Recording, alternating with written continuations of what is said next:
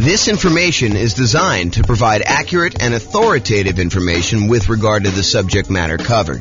It is offered with the understanding that the presenters are not engaged in rendering legal, accounting, or other professional services.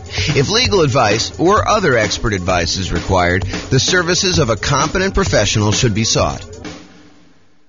Welcome to the Costa Mesa Real Estate Investing and Real Estate Financial Planning Podcast.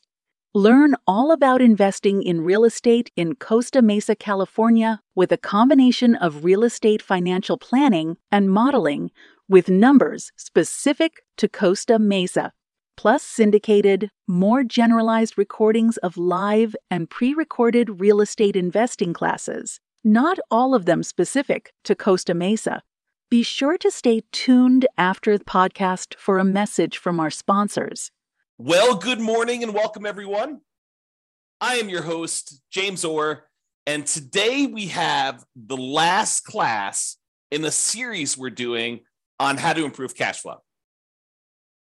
Today, we're going to be covering the improving cash flow on rental properties by improving the property itself. Up to this point, we've done the 88 strategies to improve cash flow. We've talked about improving cash flow when you're searching for properties, which was a pretty good list of ways to kind of like improve cash flow while you're out looking at things and how to optimize that through selection and searching. We did a whole big section, the largest section actually, on how to improve cash flow when you're doing your financing. So if you, and that's probably one of the most effective, largest list of things that you can do to improve your cash flow. And so we have a massive section on that, which we've already covered. We're not going to cover that today. So go watch the old class on that one. And then we've done an entire class on changing your strategy, which even though it's a relatively small list, in some ways that gives you some very large increases in cash flow. By changing what strategy you're using, a lot of times you can get massively more cash flow on a property. And so definitely go watch that class if you want to consider improving cash flow by changing what strategy you're using in your real estate investing. Today, we're going over improving property. And we've gone over separate classes on the marketing, how to improve cash flow when you're marketing your property to rent. We had a whole section on improving cash flow when you own the property, the things you do as an owner to improve your cash flow. And then we had a whole section on ways to improve cash flow when you're renting the property as a landlord. And so we've kind of broken this up into, 1, 2, 3, 4, 5, 6, 7 different sections. Today is the last section that we're going to cover because we've covered all the other ones already. We've covered all 88 strategies to improve your cash flow. And so let's jump into it. So improving property. I've broken this down into kind of 6 things. And I think there is a little bit of overlap between some of these. But here they are. You could subdivide the property. You could upgrade the property. You could add solar to the property. You could provide a furnished rental. You can convert the property, or you could charge improvement rent. Okay, so let's go over each one of this. Subdivide. So can I subdivide, and I'm using that kind of in quotes because it's a really informal use of that word, but can I subdivide my property into multiple units to increase rent? And this is not, in my mind, the same as necessarily converting it to a full-on legally conforming duplex or triplex or fourplex or fiveplex or sixplex or whatever you're doing. In my mind, this is sort of like informally grouping it this way. Not necessarily, it's not that you're not complying with zoning laws, but you're using it like a roommate would, but you're having a lot of separation in the property itself. The most common example of this is sometimes you walk up to a property and it's a single family home. It is definitely not a duplex. It is not zoned duplex. It would not pass as being zoned duplex, but you walk up to the property and you're like, this is a duplex. The upstairs unit, for lack of a better way to describe it, is a completely self-sufficient rental unit where you have, 2 bedrooms and a kitchen and living room and everything else. But there's like a door that normally goes to the downstairs that's like a solid core, almost like indoor-outdoor door. It's like a hardcore divider between the upstairs and the downstairs. And then when you finally open that door and you go downstairs, there's a separate apartment downstairs. There's like a separate bathroom, there's a separate bedroom, there's a separate living room. There may not be a full-on kitchen. A lot of times, this is how they get around the zoning issue. They'll have like, what looks like an eating area. It's almost like a bar, but the bar has a slightly larger than a bar would normally have for a refrigerator, like a good sized refrigerator. And they have a sink, and they may or may not have like a hot plate, not necessarily like a stove or a stovetop or an oven, but they have like a way to heat up food, a microwave, and maybe like a plug-in portable hot plate for you to be able to heat stuff up. So, but you look down there and you're like, look, this is a separate unit, right? Like this looks and feels like a separate unit. And maybe even in a lot of cases they have a separate outdoor entrance. Like there's a back door to the property, either a sliding glass door and it kind of walks out to a walkout, like it's like a walkout basement, or it's an underground unit and it has like the stairs going up leading to the driveway. You'll see these units where they look like duplexes. They're not duplexes, right? Because, in some markets, and it varies a little bit market to market, there are rules about what is defining a duplex. They have to have separate heating units. They have to have separate AC units. They can't be connected that way. There has to be separate mailing addresses. And so this is not a duplex, but you can sort of subdivide the property. So some properties are really well set up for this to begin with. Other ones are not so easy, right? It's like you walk into a property and it's a bi-level where you walk in, you're on a landing and there's an upstairs and downstairs. You can go, right to go downstairs and left to go upstairs. And I've seen some people go ahead and do a little bit of work to that kind of entryway where then once you walk into the property and you're on that landing, now there's actually a door that you have to open to go upstairs. And there's a door that you have to open in order to go downstairs. And it really is like having two separate units. Now, are you going to rent these to two different kind of like, families that think they're getting their own unit with their own address? And, they think that they're going to be able to control the heating or the cooling because they both have thermostats. No. This is like a way for you to increase your rent, but they are very well separated roommates. That's a good way to describe it. This is a roommate situation, and you could have one unit that has, two roommates and another unit that has, one or two roommates. So you can have like more than one roommates kind of sharing one of the units, especially if they're dating or it's a family or something like that. But this is technically not zoned to duplex, not zoned to triplex. And so you need to comply with whatever the roommate laws are. The roommate laws are for zoning. And you got to realize that they are not separate units. They don't have their own separate heat controls in a lot of cases, although sometimes they do. But that's the big issue. Okay. So you could go and subdivide this. And do you think you could get more for a kind of like standalone mother-in-law quarter-ish, separate downstairs with everything kind of like separated out, and they really don't even have to interact with the person upstairs or the person's upstairs if they were living in the downstairs unit? Do you think you can get a premium on rent for something like that versus getting, a property where they're sharing a bedroom, where they have a bedroom rather, and they're sharing like a common living area and a common kitchen? You bet. And that's one of the ways you can improve cash flow on your rental properties, is you could find one of these properties where it feels like a duplex, even though it's not. And you can get single family home financing, which I think in a lot of cases is advantageous.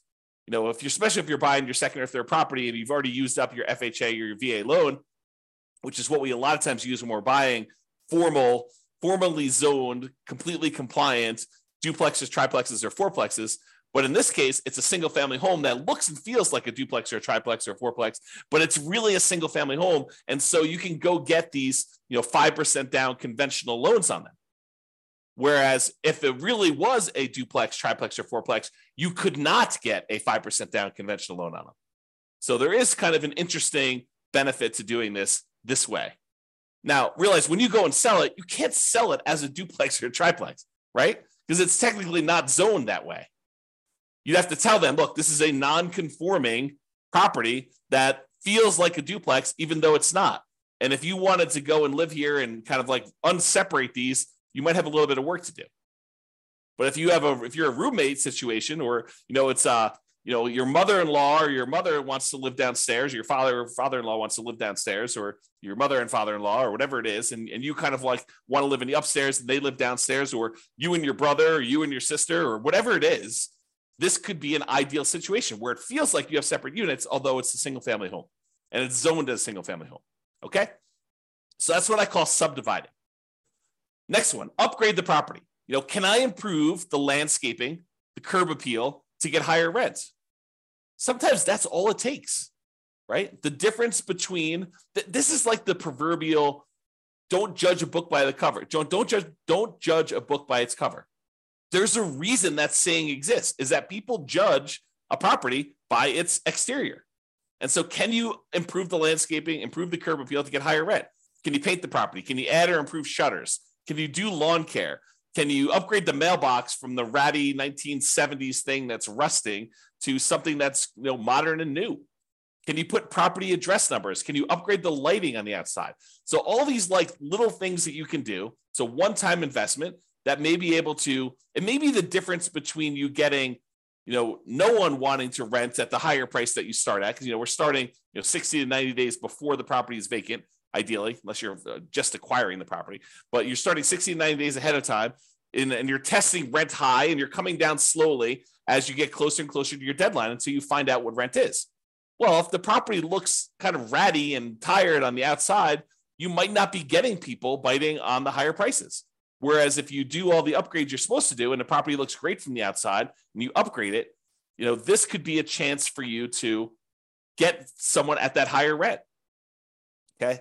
And this could also be folks buying properties to do like more significant value add, or like more of a BRRRR type strategy where you're buying the property, you're doing a bunch of rehab on the property, you're renting it out, you're refinancing, and you're repeating the process. I mean, this could be a variation on that. I've kind of focused in on, light stuff that you could do to upgrade the property, but it could be major stuff too.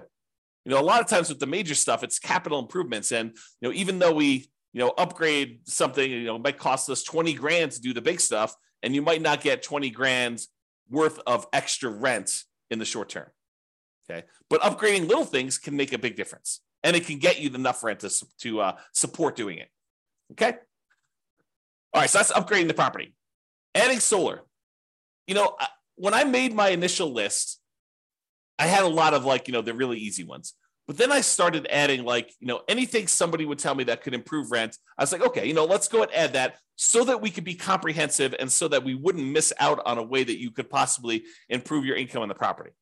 But as time goes on, some of these things become better and important and we use them a lot more. And some of them become ones that we don't use nearly as much. I think solar might be falling more into the we don't use it as much. And I think there's a couple reasons why. I do think you can add solar to a property and you could charge a premium on your rent because there's no electric bill. I think you need to be careful because I think there may be some laws, and also there may be laws coming where you may be in this gray area if you start charging them separately for utilities. You start looking like someone who is charging someone for utilities separately. I think you're in this gray area. And so if you are going to charge separately for utilities, I think you should go talk to an attorney in your local area and make sure that you are following all the local laws and regulations doing that.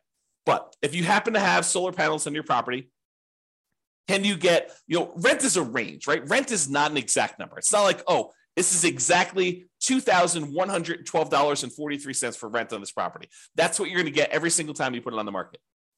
I don't think it works that way. I think you go out there and you're like, look, rent on this is probably going to be somewhere between, $1,900 if we do it during a kind of like a bad time of year and we don't do a good job marketing, we don't do a good job exposing the property, to maybe $2,200 if we just happen to hit the right time of year. We kind of do the marketing we're supposed to do. The property shows really, really well. We're great at our sales skills. We're really good on the phone. We're really good answering questions. We're really good getting people to come look at the property. The property shows really great. So I think there's this range. And so when you add solar to a property, I think you have a chance to really push up the range a little bit and more likely get to the top of the range, especially if you have the sales skill to show somebody why having solar on your property is a major benefit and how it can save them money. So they may be comparing your property to one that's $100 or whatever less, but if you have solar on your property, you can tell them, look, you're not going to have an electric bill on this, or you're not likely to have an electric bill as long as you don't go over the usage you have on this thing. And so that's included. And so you got to really kind of, give some value to that. And that's why this property is probably, a little bit higher than some of the other ones you're comparing at the same price range. Okay. So solar, be careful, but this is a possible way for you to kind of improve your rent range to prove where you are on the rent range. And maybe it also allows you to rent the property a little bit faster. Maybe, someone's looking at two properties, one of them has solar, one of them doesn't. They're both similarly priced. Yours probably goes first, is the guess. All right, furnished rental. So can I rent the property furnished to get more rent? There are some folks that are looking for furnished rental. They don't want to go buy furniture. Maybe they're in a situation where they're only going to be here for 6 months or a year or 2 years, and they don't want to go. Maybe they have another property in another part. Maybe they're like traveling and they spend part of their time in one market and they spend another time in another, and they don't want to go buy all the furniture and all the things they need in order to get a house up and running. And they're willing to pay a premium for that. And so you could actually get higher rent by furnishing a property to get more rent. And this is often associated with kind of like changing your strategy. For example, changing your strategy from a year-long lease to a short-term rental. We see this a lot in those where when you're doing short-term rentals, they expect them to come furnished. They expect there to be kitchen supplies in the kitchen and bathroom supplies and shampoo and stuff like that. Because it's more like lodging than it is like short-term hotel-like lodging. That's I guess that's how I describe it. But basically, you could change your strategy and do this, but you don't have to. You could do like long-term rentals that are furnished. It doesn't have to be going to short-term rentals or medium-term rentals, but it is often associated with that. Okay, so that's another way to increase your rent on property and improve income to be able to get higher rent. All right. So before we talked about kind of like what I called subdividing, like informally separating out parts of the property in order to make it feel more like a duplex, triplex, or fourplex. But sometimes you can like legitimately, legally, completely convert a property to a duplex, triplex, or fourplex. There is the ability for you to, the lot is zoned for duplex, triplex, fourplexes, and you decide to say, hey, look, I'm just going to do this officially and change it to be a duplex, triplex, or fourplex so that I can rent this out to separate people. I can have separate addresses. I can have separate heating units, separate air conditioning. All the different things are done right, legally, zoned correctly, and doing that. And so this is the full conversion. Can I convert my property to a duplex, triplex, fourplex, or more? And sometimes this is easy as the property is really set up for it. Other times it can be cost prohibitive and impossible from a zoning licensing perspective. So you got to be careful, but sometimes it's just harder to do. It costs more, it's more work, more labor, and you got to go through approval processes and all that stuff. So just be careful. Sometimes it's easy, sometimes it's not. Be careful of zoning laws and check with your city and county before doing the work. Do not assume that you can just convert any property you want to a duplex, triplex, or fourplex. There are laws set in place to prevent this. Okay, so be careful. Changing the characteristics of a property this way can also impact the type of loans and therefore loan to value that you can get on the property. And furthermore, it can impact who are your buyers when you sell. If you have a single family home that you've sort of the subdivide one, the one I covered first, where you've kind of converted it to more of a roommate situation that has a lot of separation, that's still a single family home. And you can convert it back easily, relatively easily, to be a single family home. And so you have the whole pool of buyers who are looking for single family homes when you go to sell. And there usually is a very large pool of those people looking for single family homes. When you convert it officially to a duplex, triplex, or fourplex, you narrow your pool down. In some markets, it may be bigger, but I would say the overwhelming majority of the time, almost without exception, the pool of people that are looking for a duplex, triplex, or fourplex is going to be a smaller pool than the people looking for a single family home. You have fewer people looking for that. And the financing for the duplex, triplex, or fourplex is harder, less common than the ones for the single family homes. So once someone uses that FHA loan to buy their first duplex, triplex, or fourplex, it's really hard for them to get a second one. There's some really bizarre exceptions, but it's very difficult to do. Otherwise, you need to do a VA loan in order to buy it with little or nothing down. Otherwise, you got to put more down. You could buy a single family home with 3% down. You could buy it with 0% down. The USDA VA ones. You could buy it with 3% down if it's your first single family home. You can do a lot of 5% down ones. But if you're trying to do this duplex, triplex, fourplex sort of thing, then you're probably looking at FHA or VA financing or putting at least 25% down to buy these. Okay. So it changes the financing, which may be worse for you when you go to sell, if you go to sell. If you never sell, not a big deal. Okay. All right. Improvement rent. Sometimes you'll have a tenant. They will show up at the property and they'll be like, oh, this property is great. The challenge is it's not fully fenced in. Maybe it's not fenced at all, but in some cases it's like, the two neighbors have fences and you just don't have a fence on one of the sides. Okay. Which is pretty common in some neighborhoods. And they're like, the problem is I thought it was fully fenced in because some of the pictures they showed the fence. So I didn't think this was going to be an issue, but I've got a dog or two dogs. And I told you about those in the phone. And I'm concerned because I want to be able to let them out in the backyard and not have to worry about them running away. And you're like, okay, I know you really, really want a fence. The rent we had before was the price without the fence, with the current situation. That was what it was. But I would be willing to go ahead and put in a fence, but I would need to charge you extra. I would need to charge you, for lack of a better term, fence rent in order to fence in this last side or put a fence around the whole property. And some tenants would be like, oh, that would be great. I would be willing to pay whatever it is, $50, $100 more per month for you to put the fence around the backyard, or $200 a month, whatever you can negotiate, to help offset the cost for doing that. And, this may also occur sometimes with like, I really love this, but I hate the green carpet.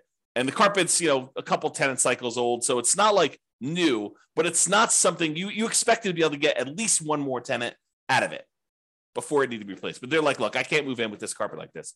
And you're like, okay, well, the rent that we had it at was priced with the current carpet. If you really want new carpet, we could actually put in new carpet, but that would cost whatever it is, $200 more per month for us to go put in that new carpet.